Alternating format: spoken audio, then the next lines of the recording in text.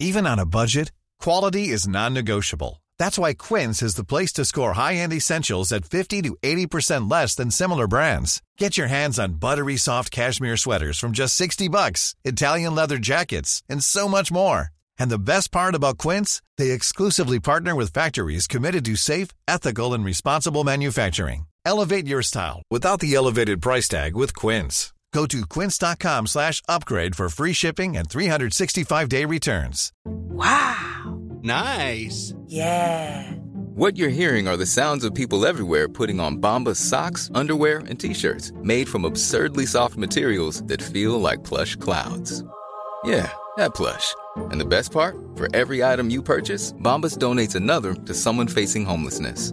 Bombas. Big comfort for everyone. Go to bombas.com/ACAST and use code ACAST for 20% off your first purchase. That's bombas.com/ACAST. Code ACAST. Even when we're on a budget, we still deserve nice things. Quince is a place to scoop up stunning high-end goods for 50 to 80% less than similar brands. They have buttery soft cashmere sweaters starting at $50, luxurious Italian leather bags, and so much more. Plus, Quince only works with factories that use safe, ethical, and responsible manufacturing. Get the high-end goods you'll love without the high price tag with Quince. Go to quince.com/style for free shipping and 365-day returns.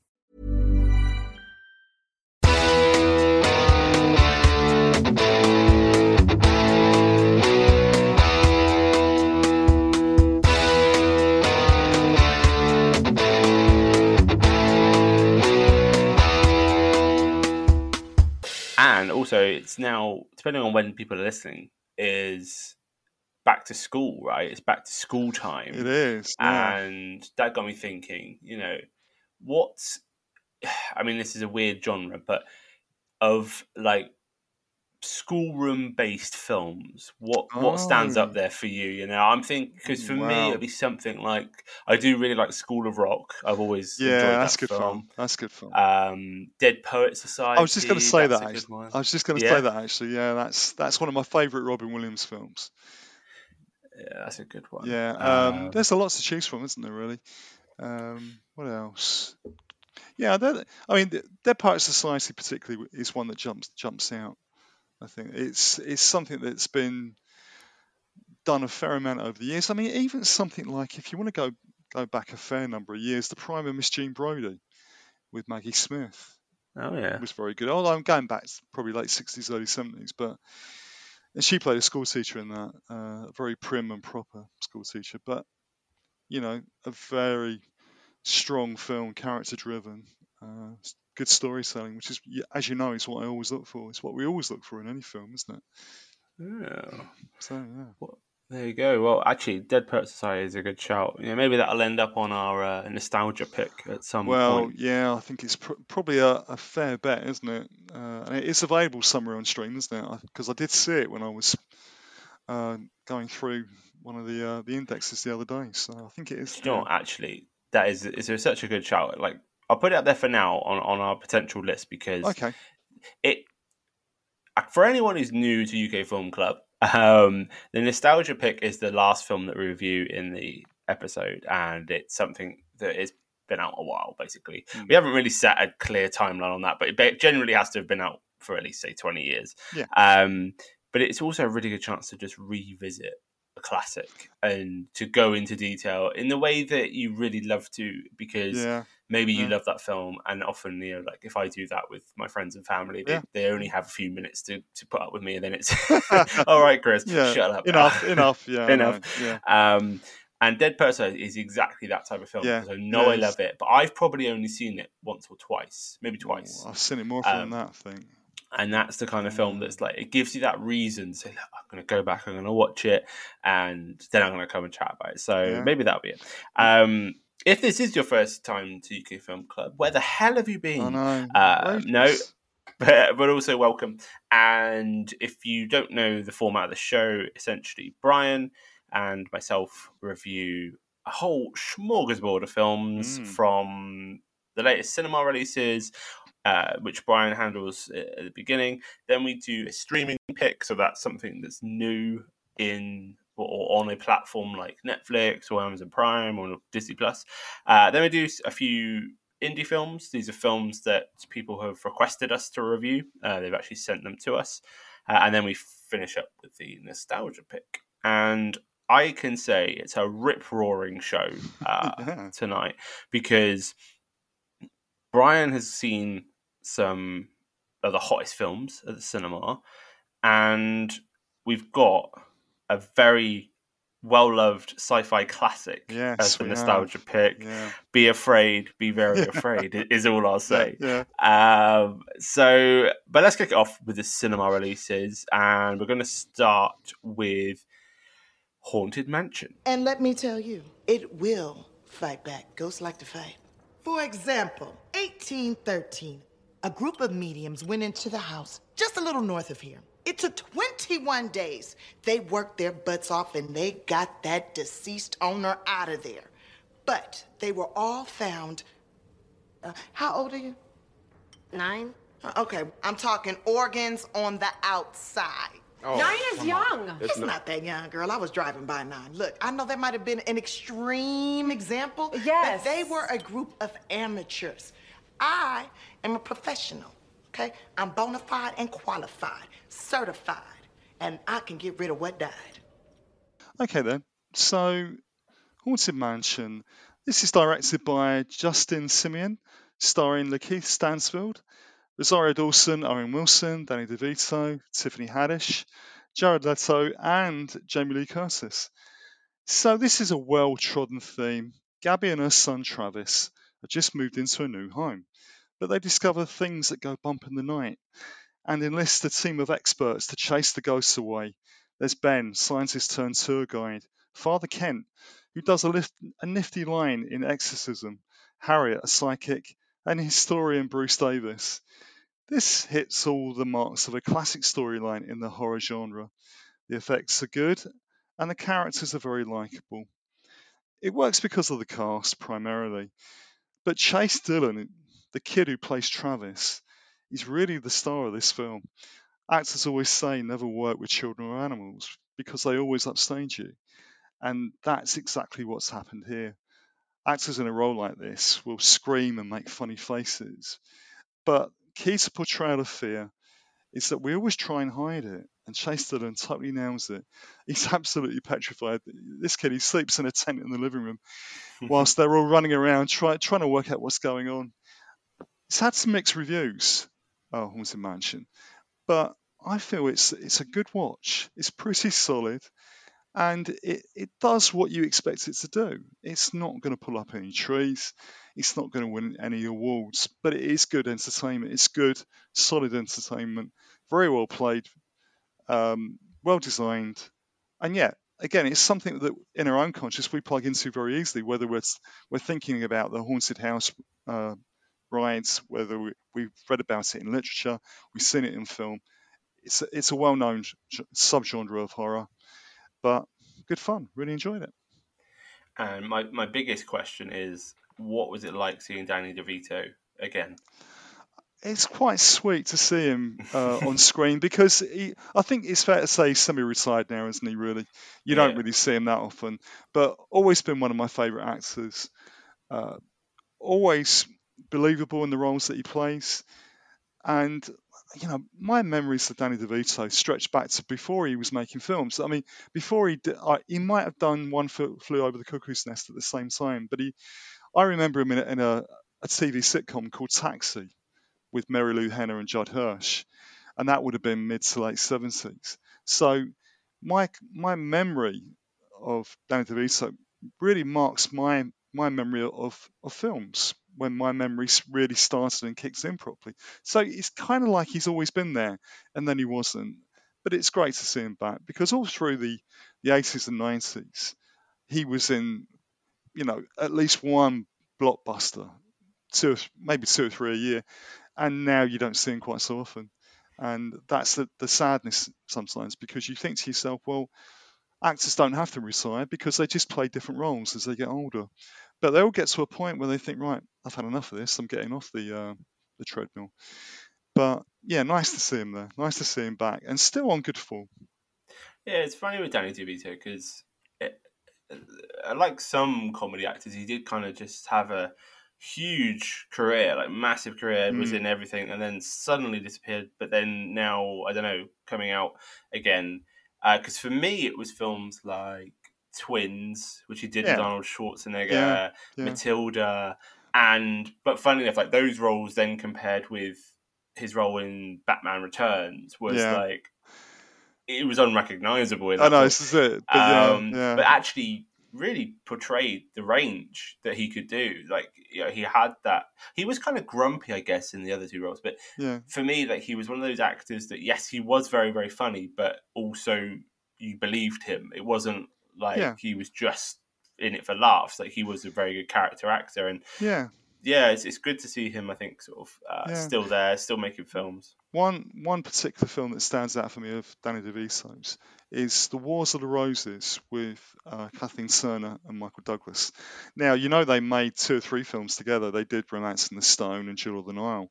But they also made a film called Wars of the Roses, and it's about a marriage breaking up. And Danny DeVito plays the lawyer. And it's not a comedy role. I mean, there are comical aspects of the film, but it's a very serious role of how a marriage can disintegrate and gets ugly and nasty. And he plays the lawyer, telling the story, being the narrator and being part of the story as well. It's a film you don't see very often anymore on TV or even streaming, because it is quite violent in places. But I mean, it's one of the best films that he's made, but that you should seek out if you ever get the chance. Always good to get a Brian recommendation. Yeah, because I've not seen it, so that will be on my list. Yeah, have a look for that. It's very good. Very good. But back to Haunted Mansion, one question I did have, because I've watched the trailer and I thought, okay, this looks very much in the realm of fun, family, caper, kind of typical Disney fare. But it's over 2 hours, right? I know, yeah, it's quite long. Does it stand up? No, I think it does. I really do think it does. I mean, they've got a very strong cast. I mean, all the cast are very good. They all work really well. The special effects, as you would expect, are pretty damn good. It's what you would expect in this day and age, that it's almost a given the special effects are going to work really well. But no, I think it jogged along at a nice pace. You might expect a film like that to be shorter than 2 hours. And it does feel a bit of a slog, on paper at least. But no, I thought it was okay. The pacing was about right. I think the characters were strong enough. I like the psychic played by Tiffany Haddish. Jared Leto was in probably one of his stronger roles as one of the ghosts. We've had conversations about Jared Leto before, haven't we? But he was good. You know, they were all good. And Owen Wilson as the father was very good. So strong characters, strong performances make a 2 hour film more bearable, really, in that way. And it's not just falling back on the special effects, which are very good. But again, that you take that as a given. But lengthwise, it felt about right to me. I mean, I wasn't, look at it this way, watching the film, I wasn't looking at my watch constantly. I mean, when a film gets too long and then you start glancing at your watch, then you think, God, I've been here too long. We've been watching this for too long. I never felt that with this film necessarily. There you go. Yeah. I think that is a testament because, there's a big debate about the length of films in cinema at the moment and justifying, I think, ticket prices and stuff. Well, so it's good to see a film like this can hold it up. I think so. Yeah, definitely does that. Yeah. There you go. Haunted Mansion in cinemas currently, depending on when you're listening to this, and it's a thumbs up from Brian. So absolutely, there we go. Yeah. Next up, animals that don't have thumbs, but albeit man's best friend. I think that was a fairly good link. I think it was. I could see where you were going straight away. That's a pretty good link, yeah. Not too bad. Will Ferrell and Jamie Foxx voice some dogs in Strays. Hi there, big dogs. I'm trying to get home. I know which way that is. Oh, great. Right up my fucking ass, you little shit. Oh, no, that can't be right. I'm lost. You're a stray now. You can do anything you want. This beer doesn't taste good, but I like how it's making me feel. Have you ever humped anything before? I recently fucked this couch. Best sex of my life. And she's dirty, too. No, well, I can tell. Looks like she hasn't been washed in years. I'll see you later, baby. It was nice to meet you. I really should find my way back home. We could help. house. We're completely lost, and my little puppy paw pads are really hurting right now. This could be a lot worse. How could this get worse? Huh? How could it get worse? Hold on, buddy! Oh, wow, your balls look huge from this angle. Thank you, but holy fuck! That is the craziest thing I have ever seen. And I'm Dennis Quaid, and Dennis Quaid has seen some shit. I'm starving. How many of these should we eat? All of them? Give me a sec. Whoa! You look different. You look different too. How so? Is it my human hands? Hold up. Set! The cops! Oh, God, what do we do? Calm down. I got this. Hello, officer. None of us... Shut the fuck up. This is directed by Josh Greenbaum, as you've pointed out, voiced by Will Ferrell, Jamie Foxx, and also Isla Fisher and Randall Park. This is about dogs taking revenge on their best friend, or more precisely, a careless dog owner called Doug. He treats his dog Reggie with disdain and throws him out. He becomes a stray and starts to run with the streetwise Bug. They hook up with Maggie the Collie and Hunter the Great Dane. Reggie decides to take revenge on Doug by, shall we say, removing a delicate part of his anatomy. That pretty much is all you need to know. It's the most unsophisticated brand of humour you can imagine. It's very crude, but very funny in places. For listeners, this is not suitable for children, in my opinion, although Talking Dogs might give that impression. It's peppered with bad language and is very explicit, but it has its moments. And it's something that once you're sitting there, you're watching it. It's very short. It's 90 minutes. That's about as long as it should be. But, it's funny in places, although, as I say, it's very unsubtle. Yeah. Interesting film, like in terms of the way they marketed it, saying, it's like from the makers of Ted, right? Yeah, well, yeah, I know. Makers of Ted and also Cocaine Bear, I think. Which I haven't seen, but I've obviously heard other reviews. But yeah. So yeah, I think people can get the kind of vibe by get just knowing, get the those gist, films. And when I watched the trailer, it was like, oh yeah, like straight away you got all these bleeped out words and stuff. I know. So what I liked about the idea was kind of, because I don't think it's quite the same, but if it was like Homeward Bound but explicit, like you got the characters, the animals trying to get back, but it's more for adults. I did like that idea. I do wonder with these sort of films whether the shock value on the first watch is kind of the appeal, but then when you rewatch it, you don't really find it that funny. I think that's probably true. I couldn't imagine watching it again and laughing at it in the way I did. I mean, there are some very clever set pieces, but I mean, having seen it once, in some ways, it feels like a one-gag movie.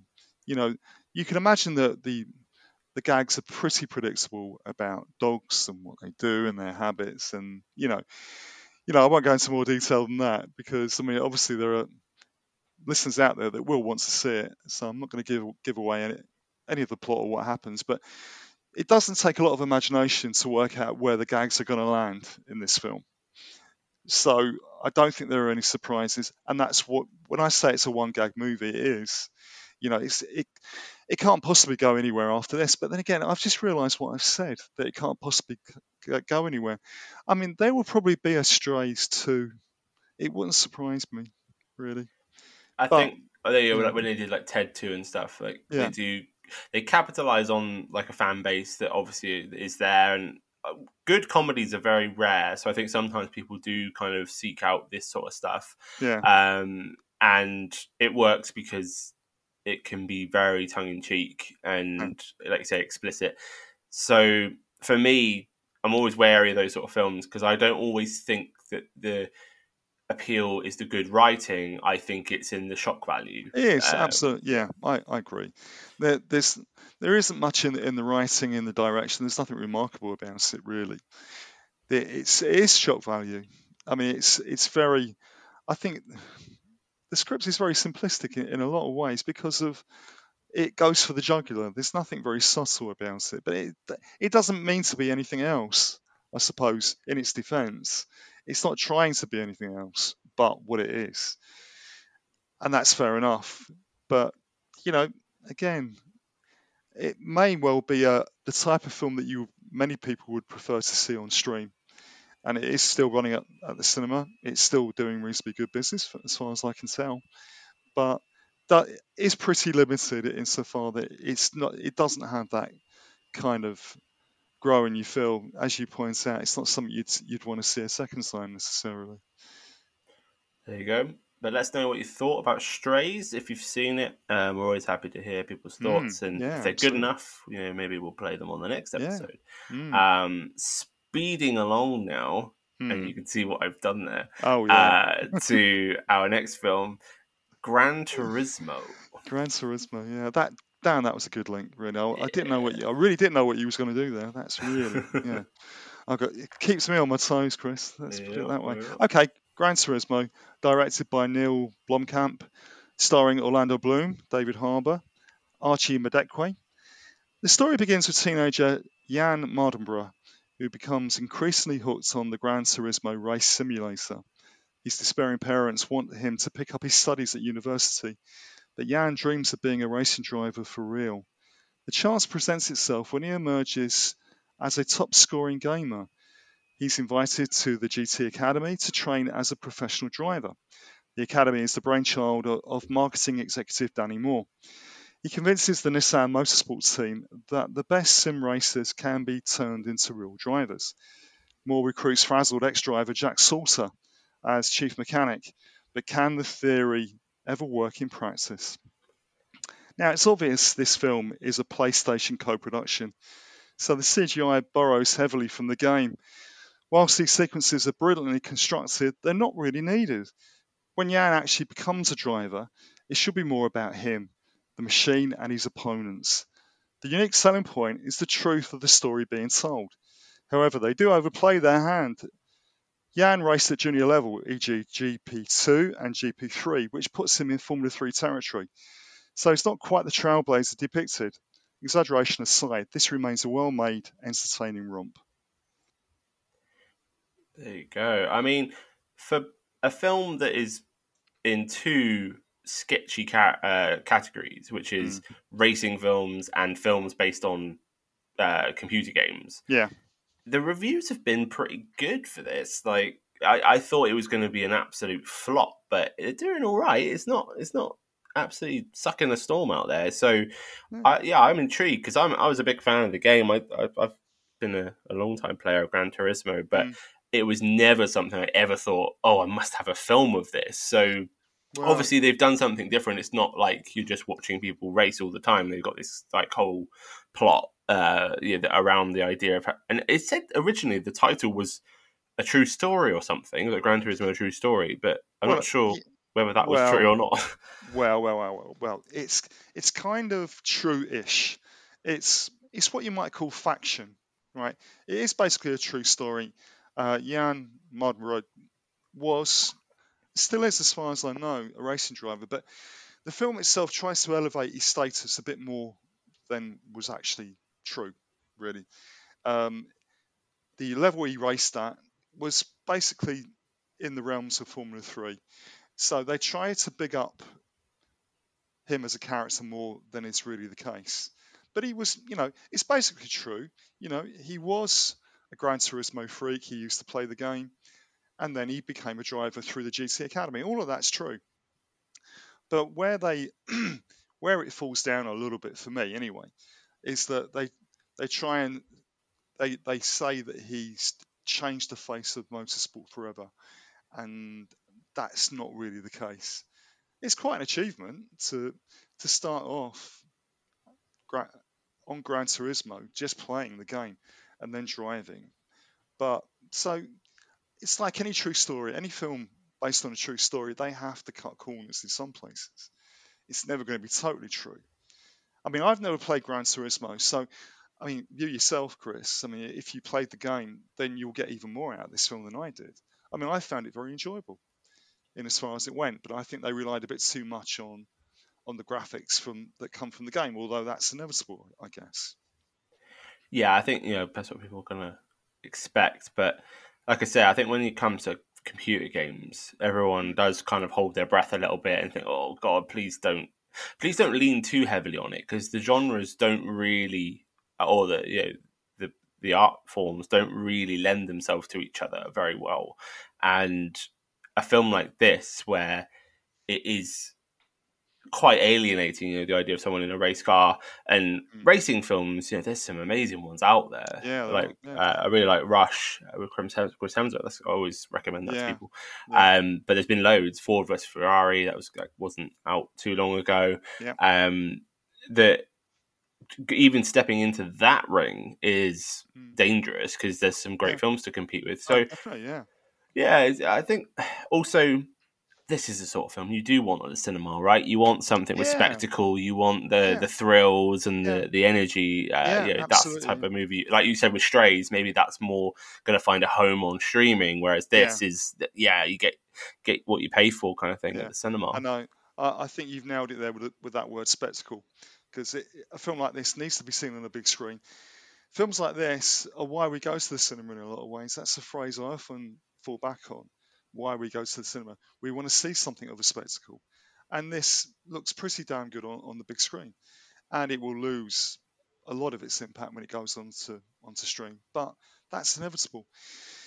It will obviously lean on the elements of the game, because really the character, the real person, Jan Mardenborough, did start playing the game. So it has that need to lean on the game itself and incorporate parts of the game into the movie. But I think they probably used it a bit more often than they needed to. That's probably what I'm trying to get at there. There you go. Well, let us know what you think. Gran Turismo is at cinemas currently, and depending on when you're listening to this. One more for the cinema, and it was the big release, kind of came out just before or just after we were able to do the last episode. So Brian has very kindly watched it, and we're going to review it on this episode, Oppenheimer. We imagine a future, and our imaginings horrify us.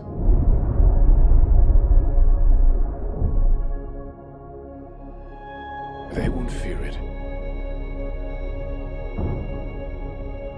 until they understand it.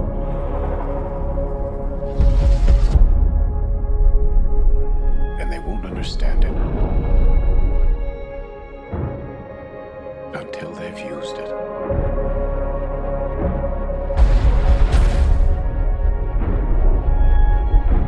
Theory will take you only so far.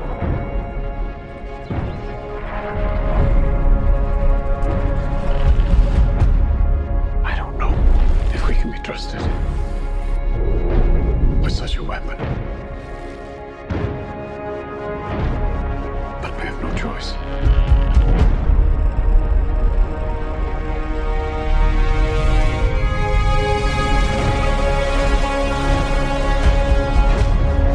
Is anyone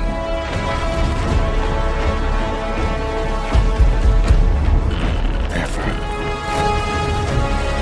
going to tell the truth about what's happening here?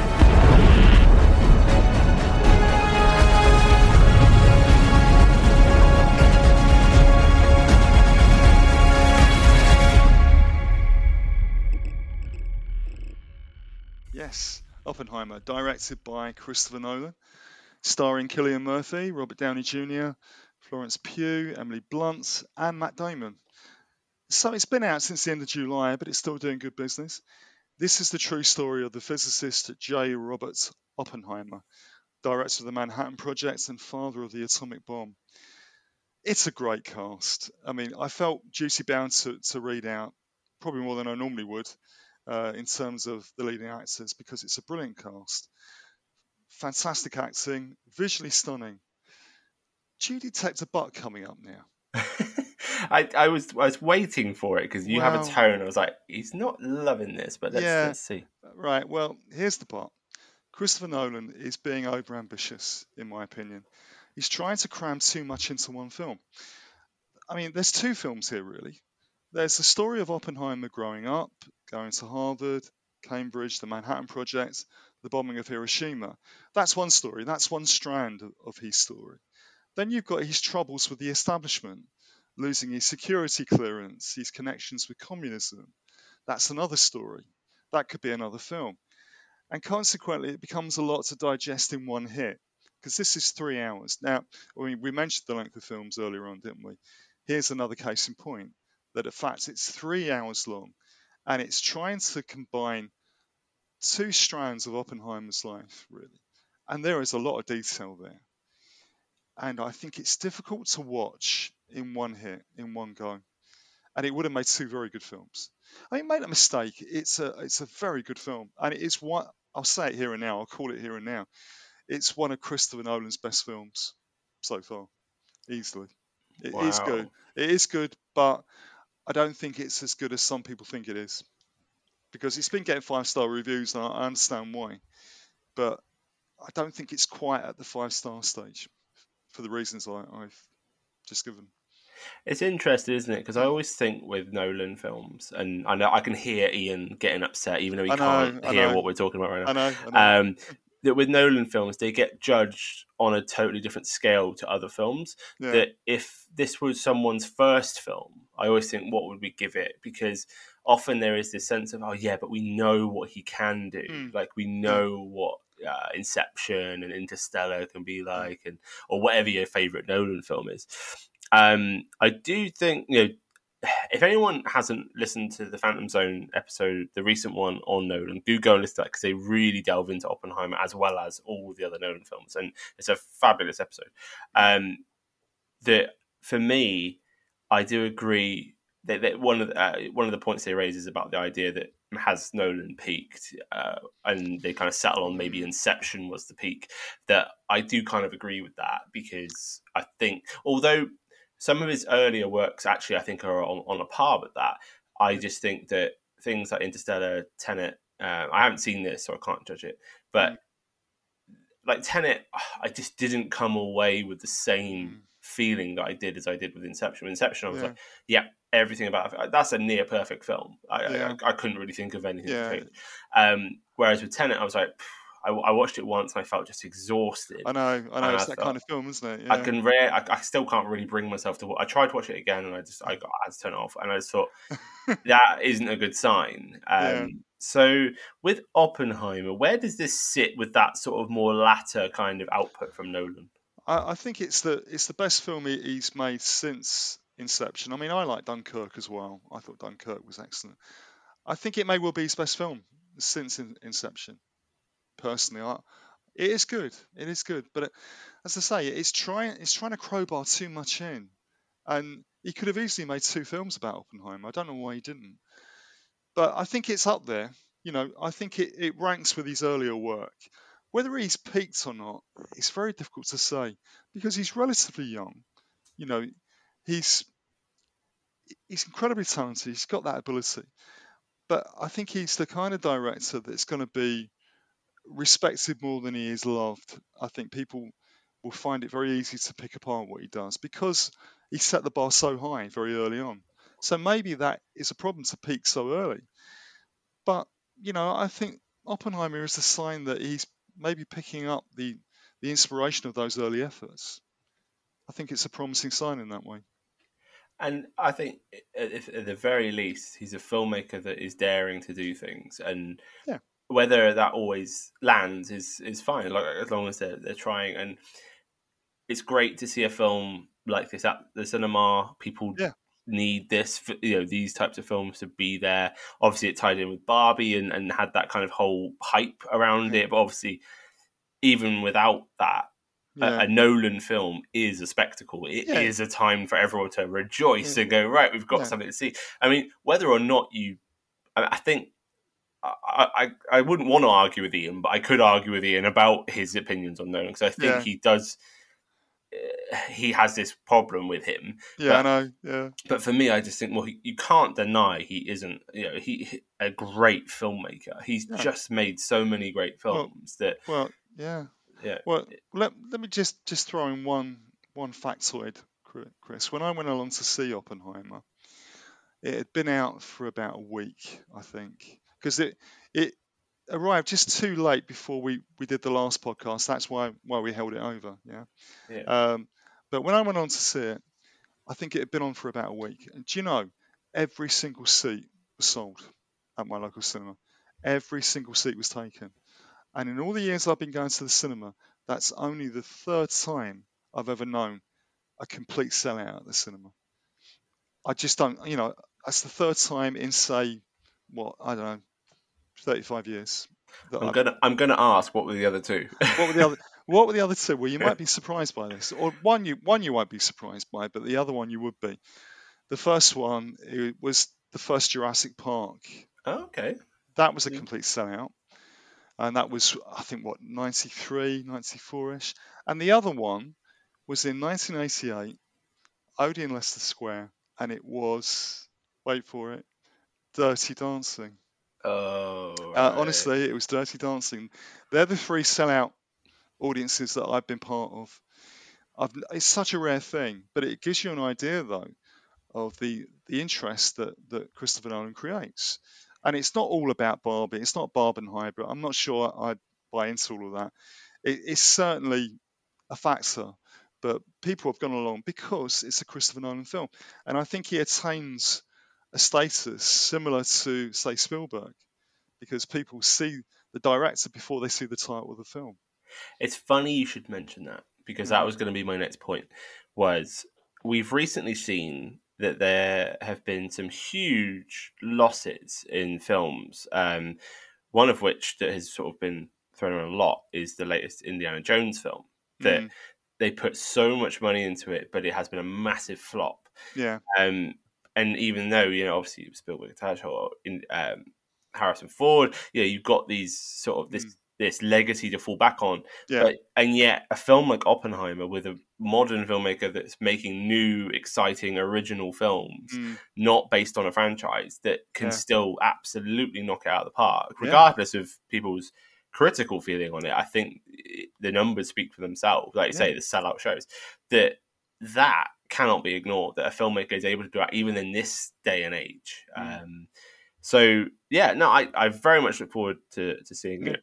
And I'm glad we got round to it, because obviously it was a big release. We even had it on. We've still got it on the website. It's on the homepage, because it was such an interesting visual. So I'm glad you've been able to cover it, Brian. Yeah, no, it's good stuff. And Cillian Murphy's brilliant, as per usual. As per usual. And my choice to play James Bond next as well. Really? Well, do you know what? That's not a bad shout. I'm happy with that. I'm happy with that.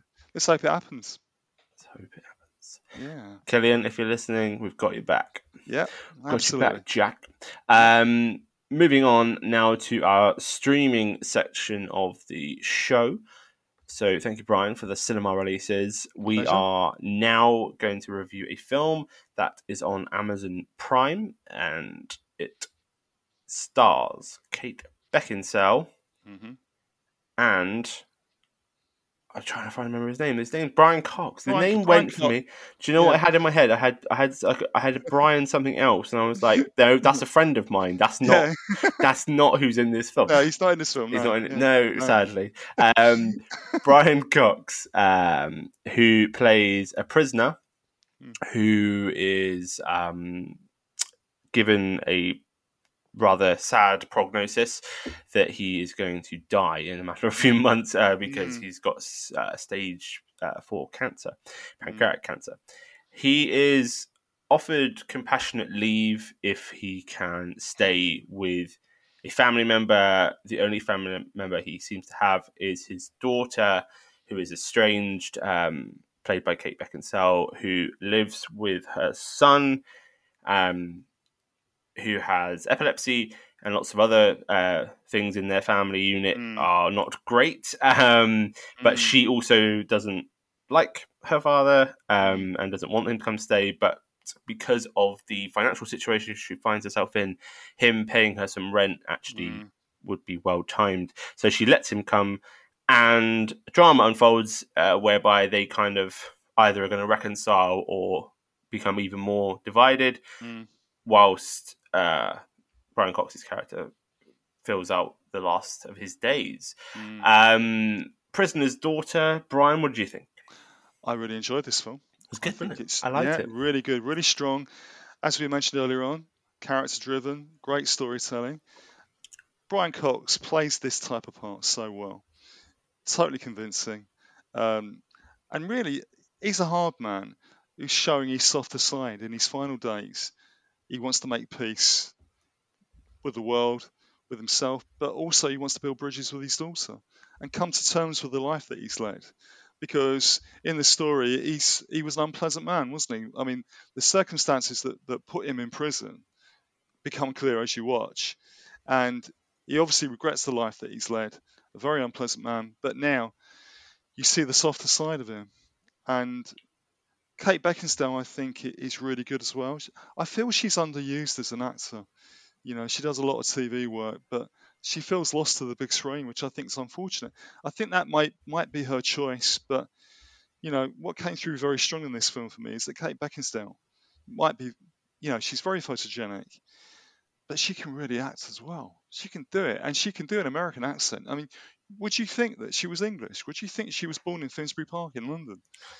No, I think I've seen her do British accents before, so as in her normal accent, and I did think that in this you wouldn't be able to tell at all. Whereas Brian Cox, I kind of thought, not sure on the accent as such. What did you think? You see, I think a bit like Sean Connery, Scottish actors hedge their bets a little bit when they're playing characters that we assume are American, right? We just assume that.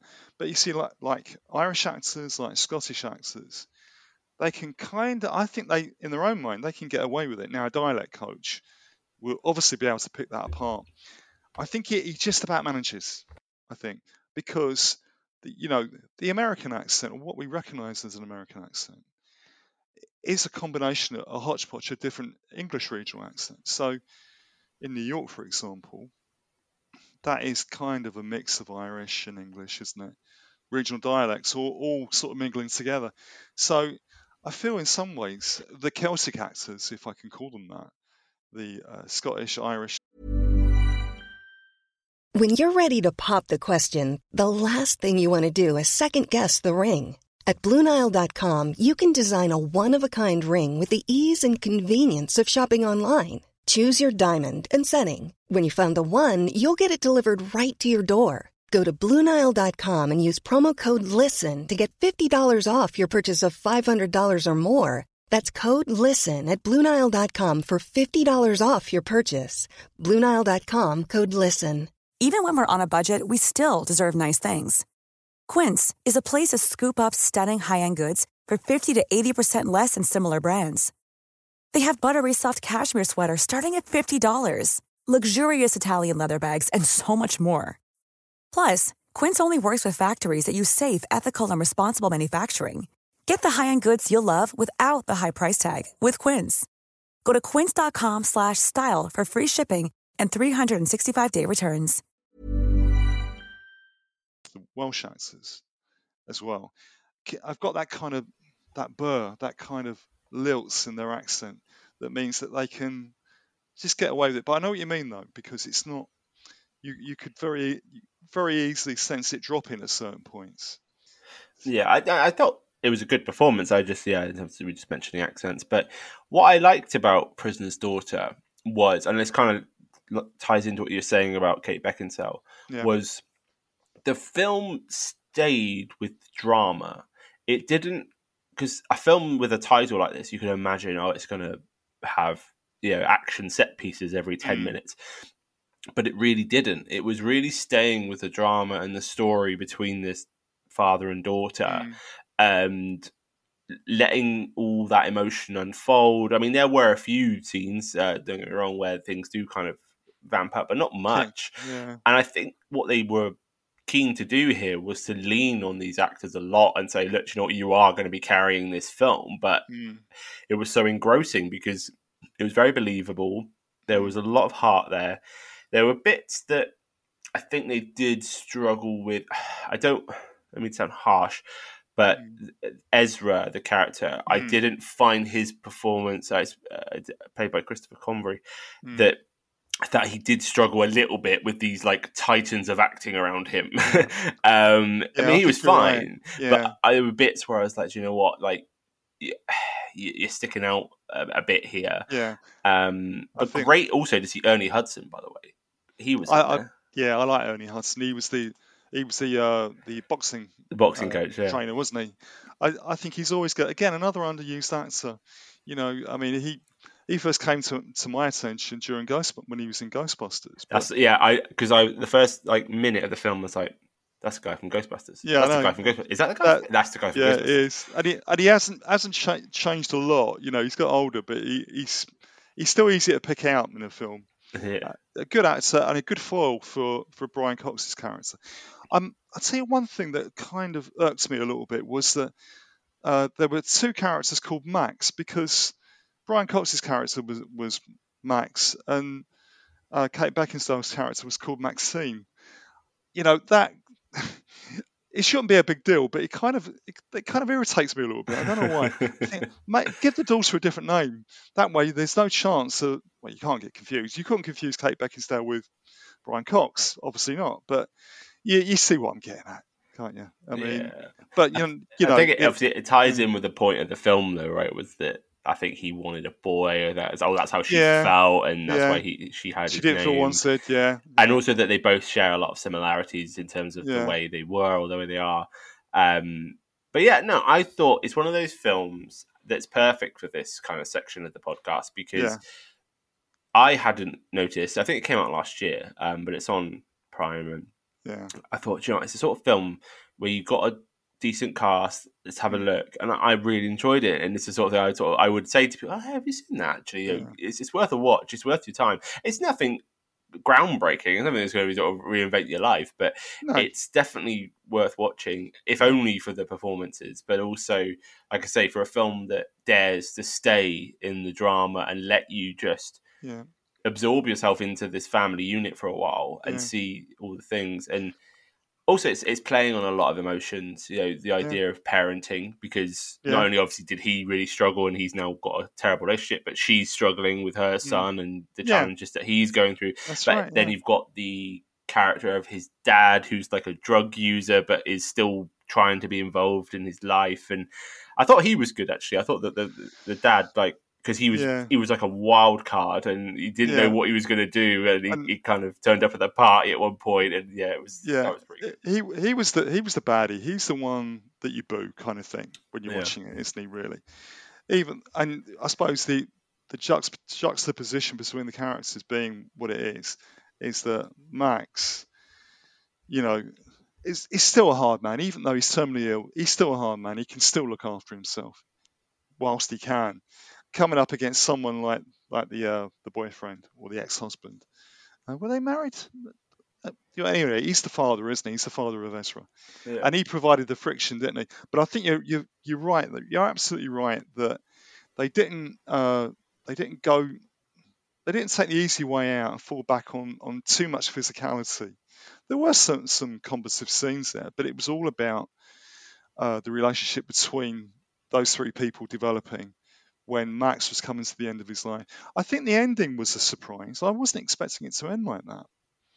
Yeah, obviously not going to ruin it, but it's worth sticking around for that just to see.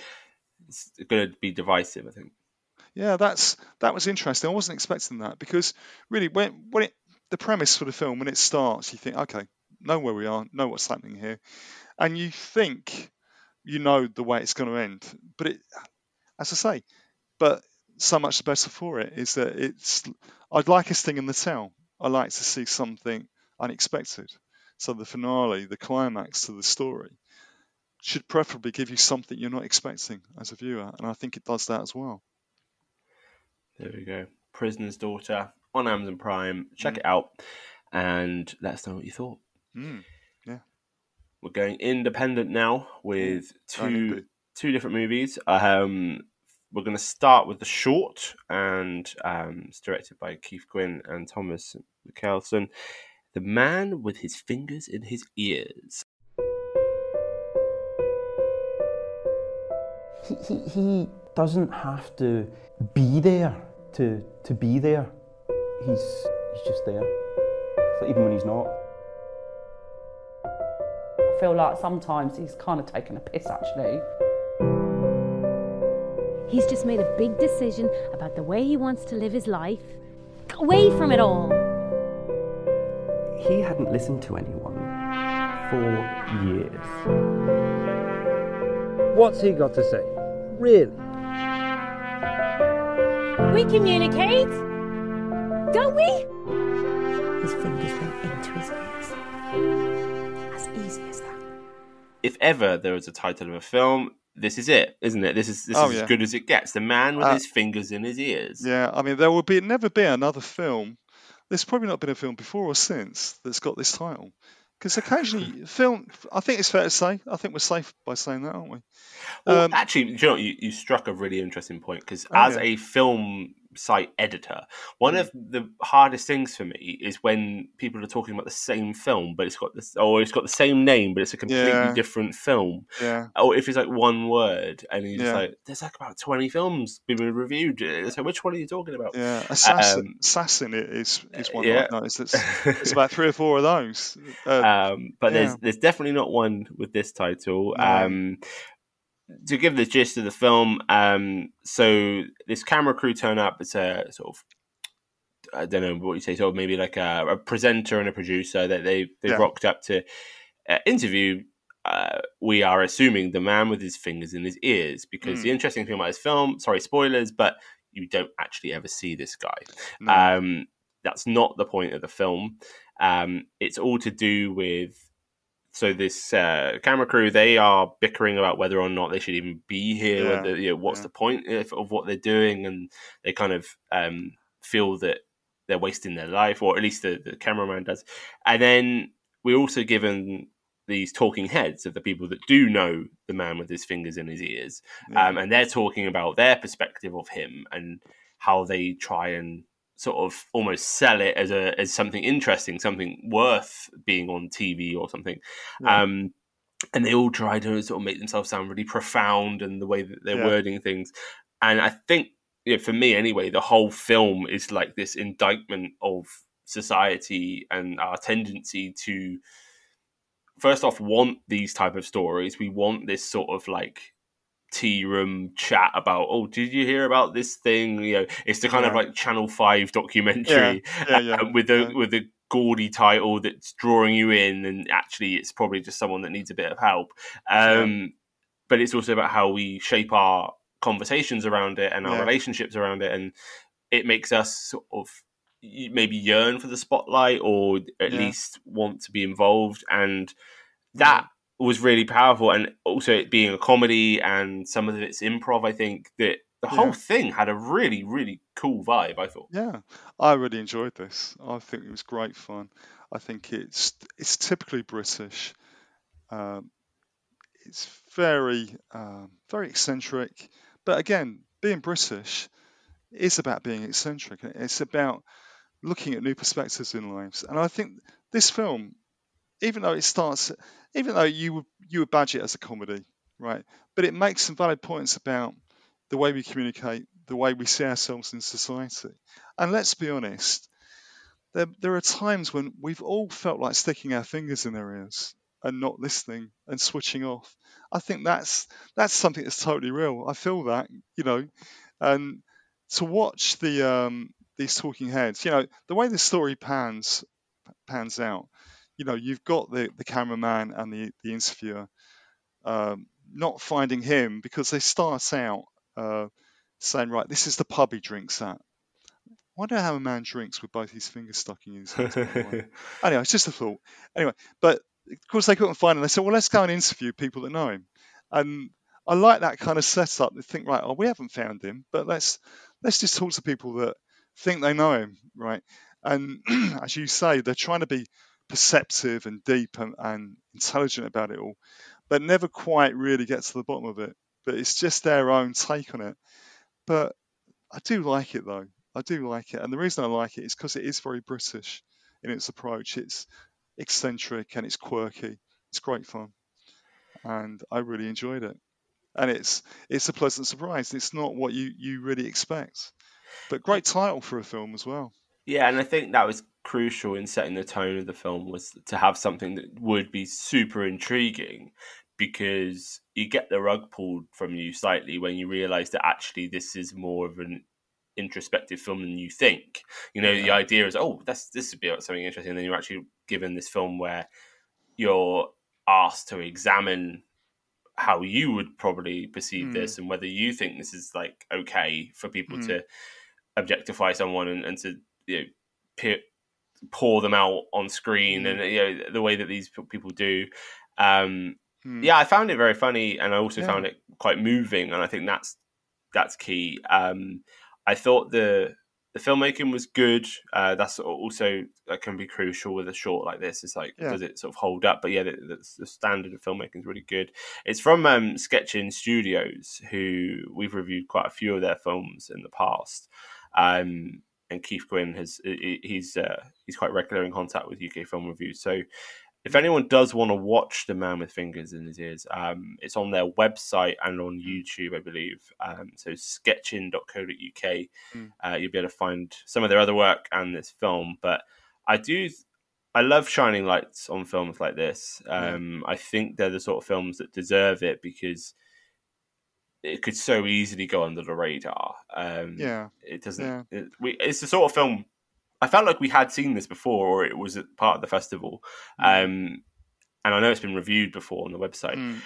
That it's perfect. It's perfect for our sort of niche because we do this a lot. We shine light on these sort of films, but it's good to have this platform now to be able to sort of talk about it in a bit more detail and how we perceived it.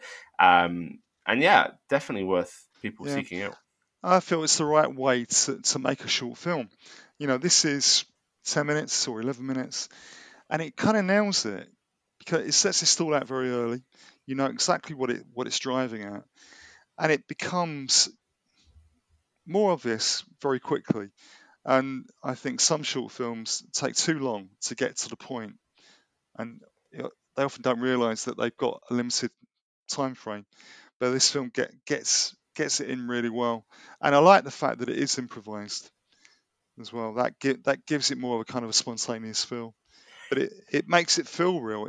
It does feel like a series of proper interviews, something that might appear on a documentary program or a local news program of some description. That feels real as well. I actually think that was crucial, the improv, because when I've seen documentary or mockumentary, I should say, being used, that if it comes across as scripted, then that's not good. Like, it really does need to feel that the characters are being themselves and talking kind of openly. So that really worked. And the way that there were these natural nuances with the way they were speaking or even talking over each other, like when I think one of them's talking to the presenter, and it felt that it was so much more believable because you can imagine being, this is actually, they've put this together kind of thing. It worked really well, and shout out to the performers because some pretty funny bits in that film. Yeah, it's good. It's really good. So, The Man with His Fingers in His Ears. So check it out. Moving on now to an indie feature film from writer-director Nick Gatsby. It's called Zappa, which has been reviewed on the website. And I'm going to do the plot because... Oh, thank God for that. I could sense the tension. You were holding your breath there. Who's going to do? Who gets to do this one? Thank you. We have a slight reoccurring theme of having films that have, shall we say, offbeat kind of plots recently, and Zappa is no different. But I will do my best to sum it up. So essentially, first off, it's a surrealist comedy, I think, is kind of sort of how I would describe it. And it's based on the plot is like some celestial beings or higher beings are engaging in a bit of fun, as they see it, by hiring what's called zappers to compete and solve a puzzle or like a challenge whilst they watch on and see who gets kind of zapped, I guess. The current challenge is to find 4 puzzle pieces that have been put in different parks, and together they make a longboard. Stay with me right now. Nice. We are given a few different protagonists over the course of the film as it shifts between the events, and different enemies and villains come in, and some of the characters make it, some of them don't. But essentially, the idea is that they are going to compete until whoever walks away with the most amount of puzzle pieces, that celestial wins, and they are all arguing amongst themselves whilst this happens because people are playing tricks. And the whole film has a kaleidoscopic kind of turning of colours throughout.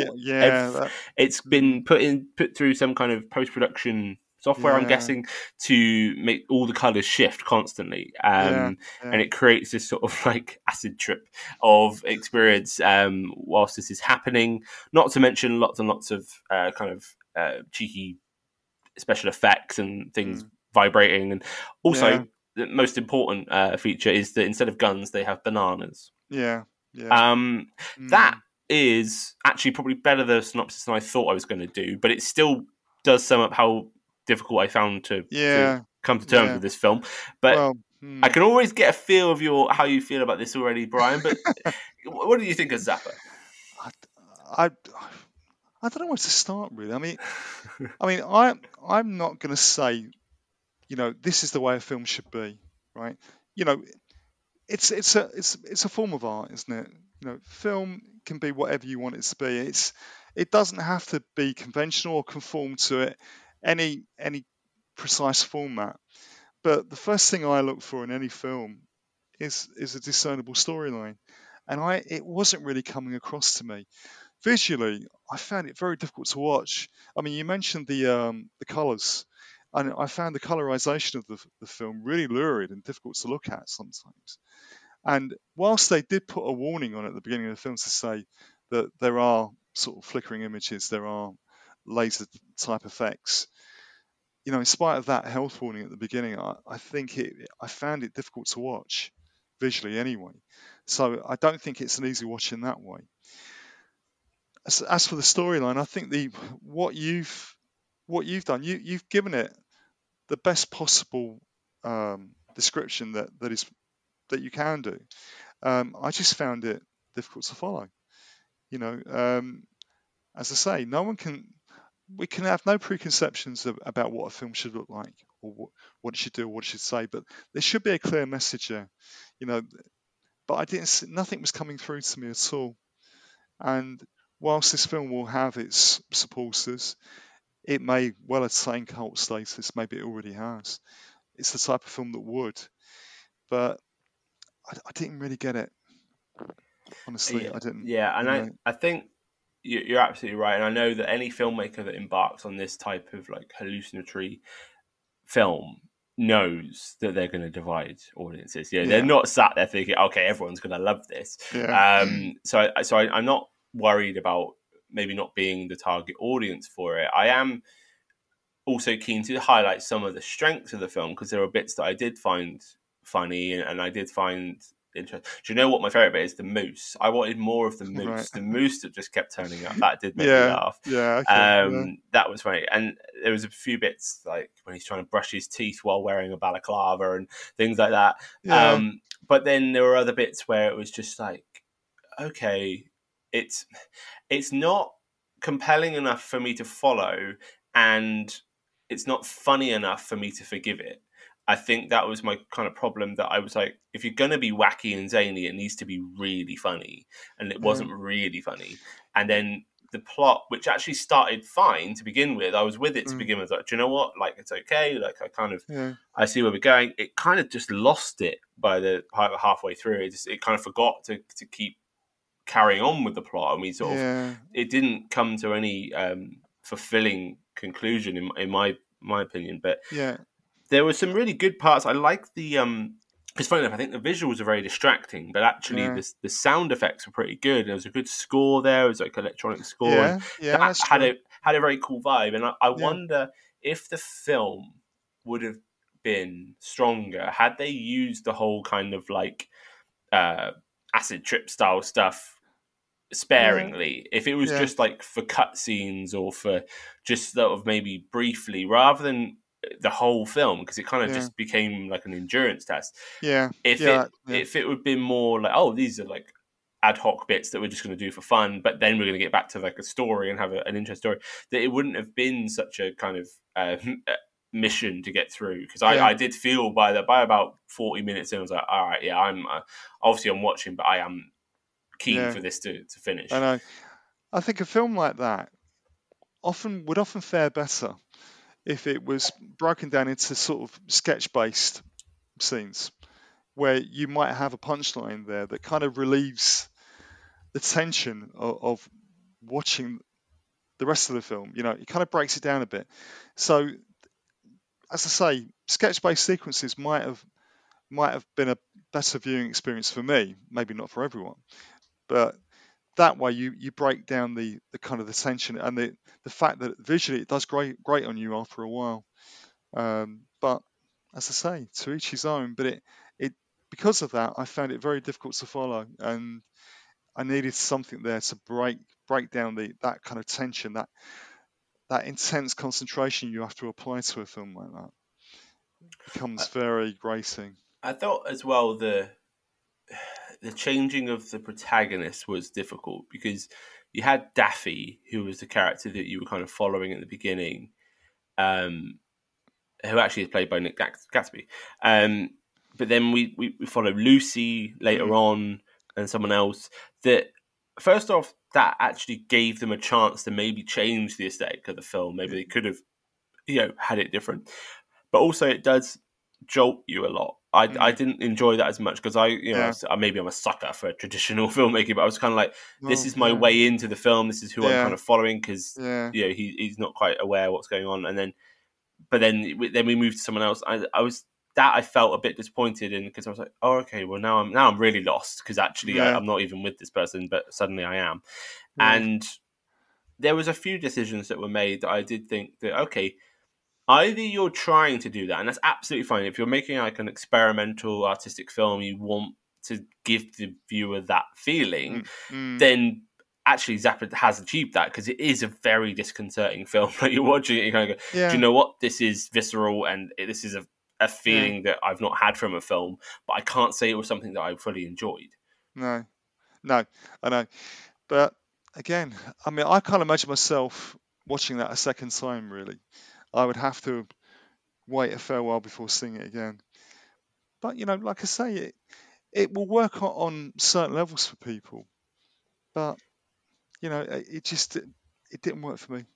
I also, I agree. Like, coming to it a second time would be an ask. And I did one.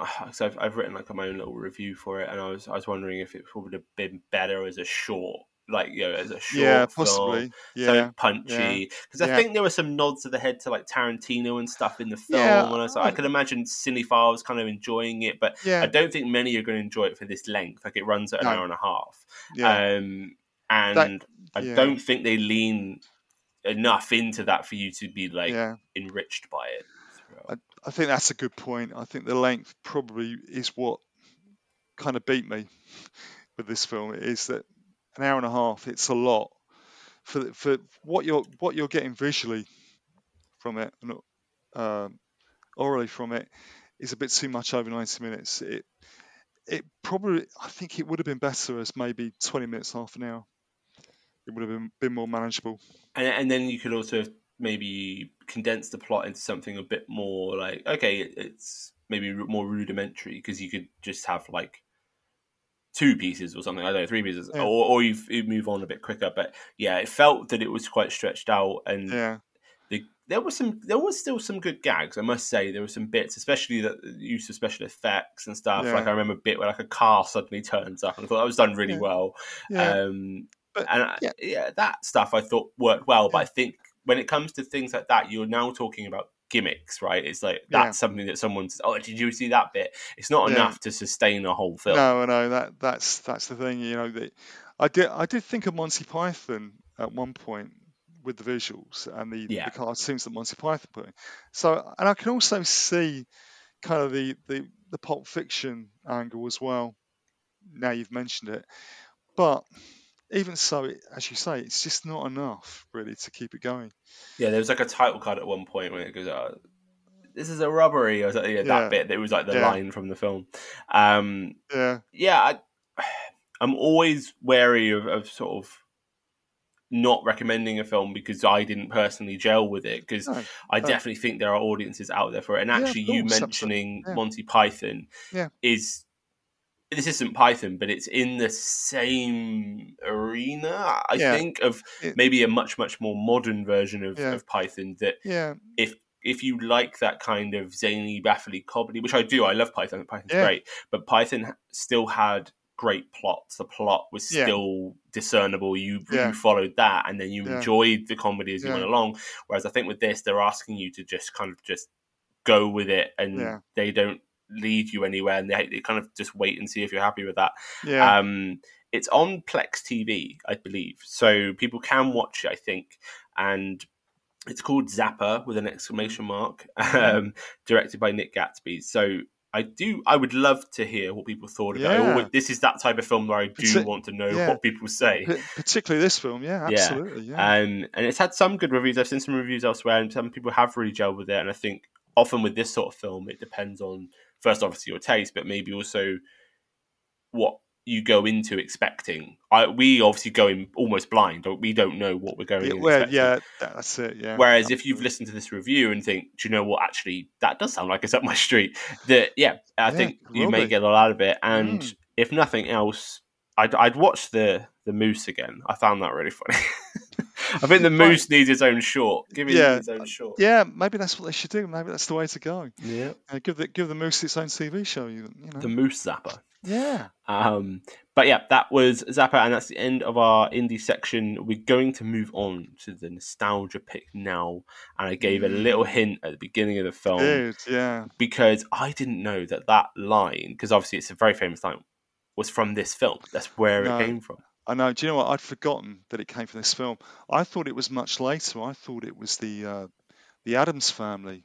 Oh, see, I thought it was like something that had been around for ages. I felt like it was like maybe something in like a 30s horror that everyone was like kind of referencing. But it's Gina Davis in The Fly. She says, "Be afraid, be very afraid, be very afraid." And she was the first one to say it. I thought it was later than that, but it's one of those iconic lines, isn't it, from the movies?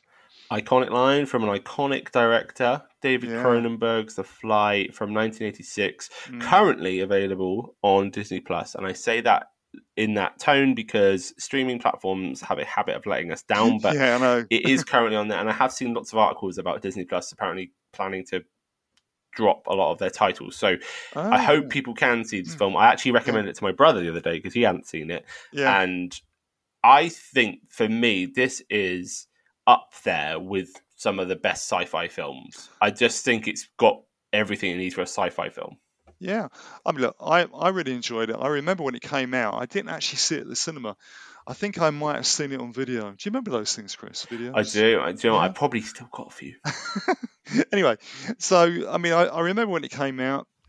I mean, really, apart from Jurassic Park, it's the one film we would identify with Jeff Goldblum. It's the one film I would say, right, he made Jurassic Park and The Fly. He's made lots of other films, naturally, but this one it's a standout. I think that there's a great chemistry between him and Gina Davis. I mean, they were married for a few years, weren't they? So maybe that's understandable, but it's a classic story. It was a classic story when it was remade in '86. What I was curious about, I hadn't seen the film for a few years. I was curious about the CGI, the special effects, and how they've worn over the years. And really, you think 37 years have passed since it was made, and the special effects, they do show their age, but they still work. I think it's great. They still work, don't they? Because it's a lot of practical effects, right? So there's like makeup and there's a bit early on in the film. So we haven't actually said about the plot. So the plot is that he's a scientist and he's developed a teleportation device that can send one thing for another, but he's having problems with it because he can't seem to send anything living. Anything living that goes through dies on the other end. Gina Davis plays a journalist and they meet at this sort of soiree. And he wants to sort of impress her, but he doesn't really realise that she's there also because she wants to get a story. Yeah. But he's not ready yet. to impress her, he goes through and inadvertently goes through with a fly at some point, and that causes all kind of chaos, basically turning him into a fly. Well, some kind of human fly hybrid. Well, yeah. But the point I was making is earlier when he's showing her this device, he sends something through, and it comes through on the other side, like inside out, or like is it a baboon, isn't it? And the graphics effects on that, obviously they've done it with animatronics or something, were amazing. I was like, that is so effective, and I'm such a sucker for that sort of stuff. I know Cronenberg's kind of known for this sort of horror and those effects, but I to comment on your point, I think they do really stand up. It's not a film that felt that dated.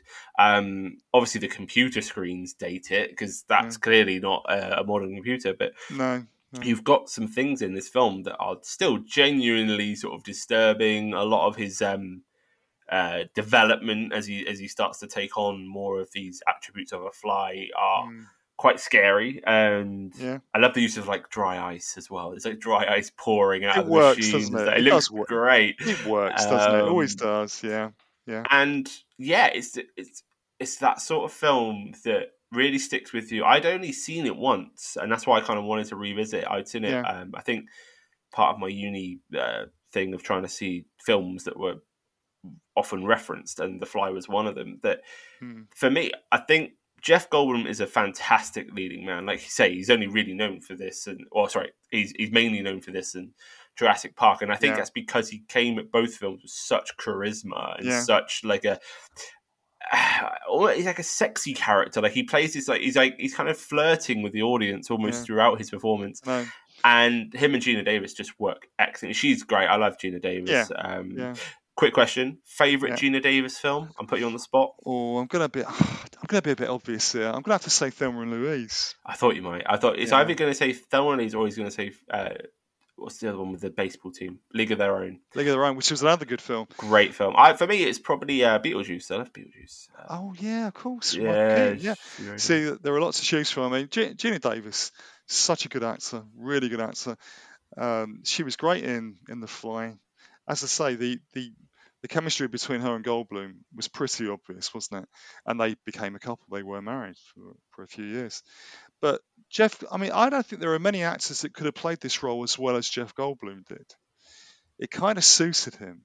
This kind of very charismatic, very commanding sort of actor, and took to the part very well and made it sort of quirky and studious and believable. He's perfect as the eccentric scientist, the eccentric but brilliant scientist, which is Seth Brundle. So I think it was a good film, and it's the type of film Cronenberg is very good at making. Funny enough, you just reminded me as well about him being the scientist, because the other film that I would say I'm always reminded of is him in Independence Day, where he plays that same kind of like scientist who's a little bit socially inept, and I was like, oh yeah, he was in that, wasn't he? And he's got actually that is quite a similar character he ends up having to play. He's actually made a lot of films. You know, his first film, I was doing a bit of research the other day, as you do, as we sometimes do, yeah. And his very first film was the first Death Wish movie. With Charles Bronson. He didn't have a big part in it. I think he was billed as the punk or one of the, that type of thing. That was his first film. That was 1974. So it's surprising how long he's been working for, how long he's been around for. But he's always been there. He's one of these comforting figures, a bit like Danny DeVito. We've always seen him in films, and there's a comfort in seeing a familiar face. But one interesting thing, though, is the fashions in the 80s. I mean, one thing you notice about The Fly is the size of the computers, those huge box-type things, and the hairstyles. I mean, Jeff Goldblum and Gina Davis have got the same hairstyle, haven't they, in that film? I mean, they've both got I hadn't noticed it, but actually, yeah. They've both got... You're going to go back and have a look now, aren't you? Yeah, I'm looking at it now, yeah. Got but it seems like they both got the same hairstyle. But then again, that was the fashion. And it's one of the things you kind of... It's one of the things I hate and love about the 80s in equal measure was the fashions, because it was so typically 80s. But a great film. I think, actually, one thing I was keen to talk about the film was, you've just picked up a little bit, is the era that it's depicting, which is obviously the 80s, and the idea of scientific breakthrough, but computers as well, and the idea of, yes, we can, but should we?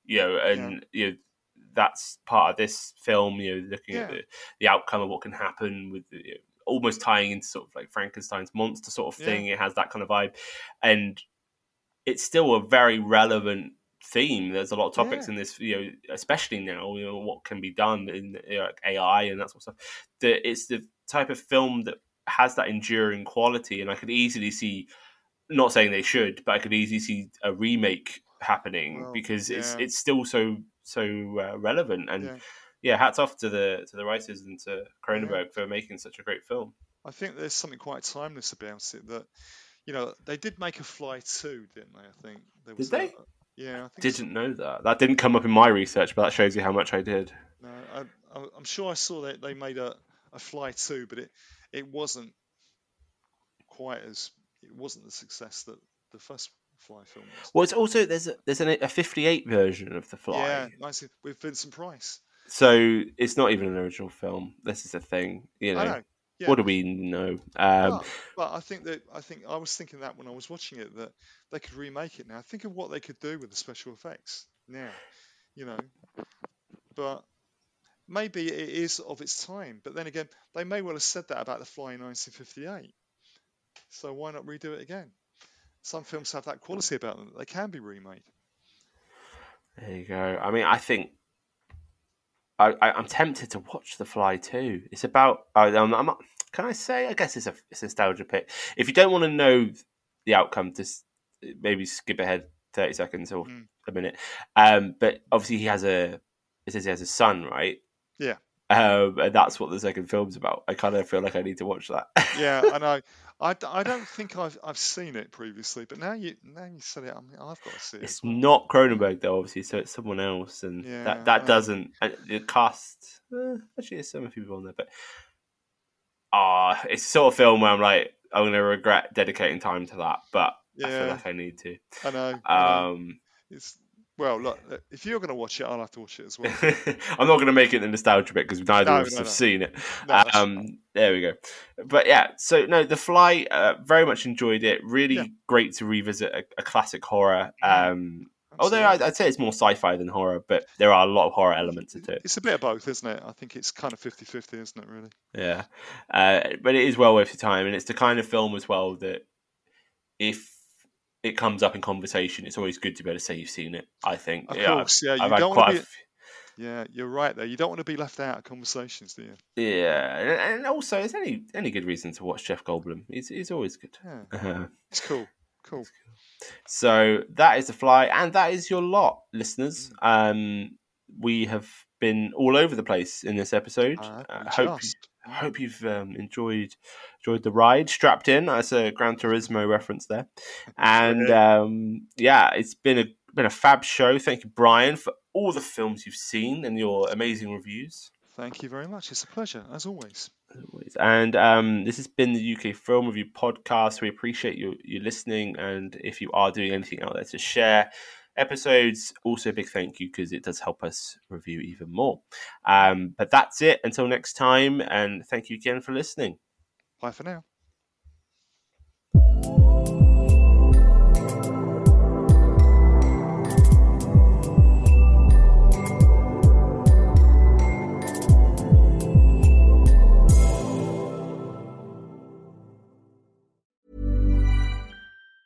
Hey, it's Danny Pellegrino from Everything Iconic. Ready to upgrade your style game without blowing your budget? Check out Quince. They've got all the good stuff, shirts and polos, activewear, and fine leather goods, all at 50 to 80% less than other high-end brands. And the best part? They're all about safe, ethical, and responsible manufacturing. Get that luxury vibe without the luxury price tag. Hit up quince.com/upgrade for free shipping and 365-day returns on your next order. That's quince.com/upgrade. If you're looking for plump lips that last, you need to know about Juvederm lip fillers. With Juvederm Volbella XC and Juvederm Ultra XC, your lip look, whether it's subtle or bold, can last up to 1 full year with optimal treatment and no additional maintenance. Find a licensed specialist and see if it's right for you at Juvederm.com today. That's JUVEDERM.com. Add fullness to lips in adults over 21 with Juvederm Volbella XC or Juvederm Ultra XC. Do not use if you have severe allergies or a history of severe allergic reactions, or if you're allergic to lidocaine or the proteins used in Juvederm. Tell your doctor if you have a history of scarring or taking medicines that decrease the body's immune response or that can prolong bleeding. Common side effects include injection site redness, swelling, pain, tenderness, firmness, lumps, bumps, bruising, discoloration, or itching. As with all fillers, there's a rare risk of unintentional injection into a blood vessel, which can cause vision abnormalities, blindness, stroke, temporary scabs, or scarring. For full, important safety information, visit Juvederm.com. Even when we're on a budget, we still deserve nice things. Quince is a place to scoop up stunning high-end goods for 50 to 80% less than similar brands. They have buttery soft cashmere sweaters starting at $50, luxurious Italian leather bags, and so much more. Plus, Quince only works with factories that use safe, ethical, and responsible manufacturing. Get the high-end goods you'll love without the high price tag with Quince. Go to quince.com/style for free shipping and 365-day returns.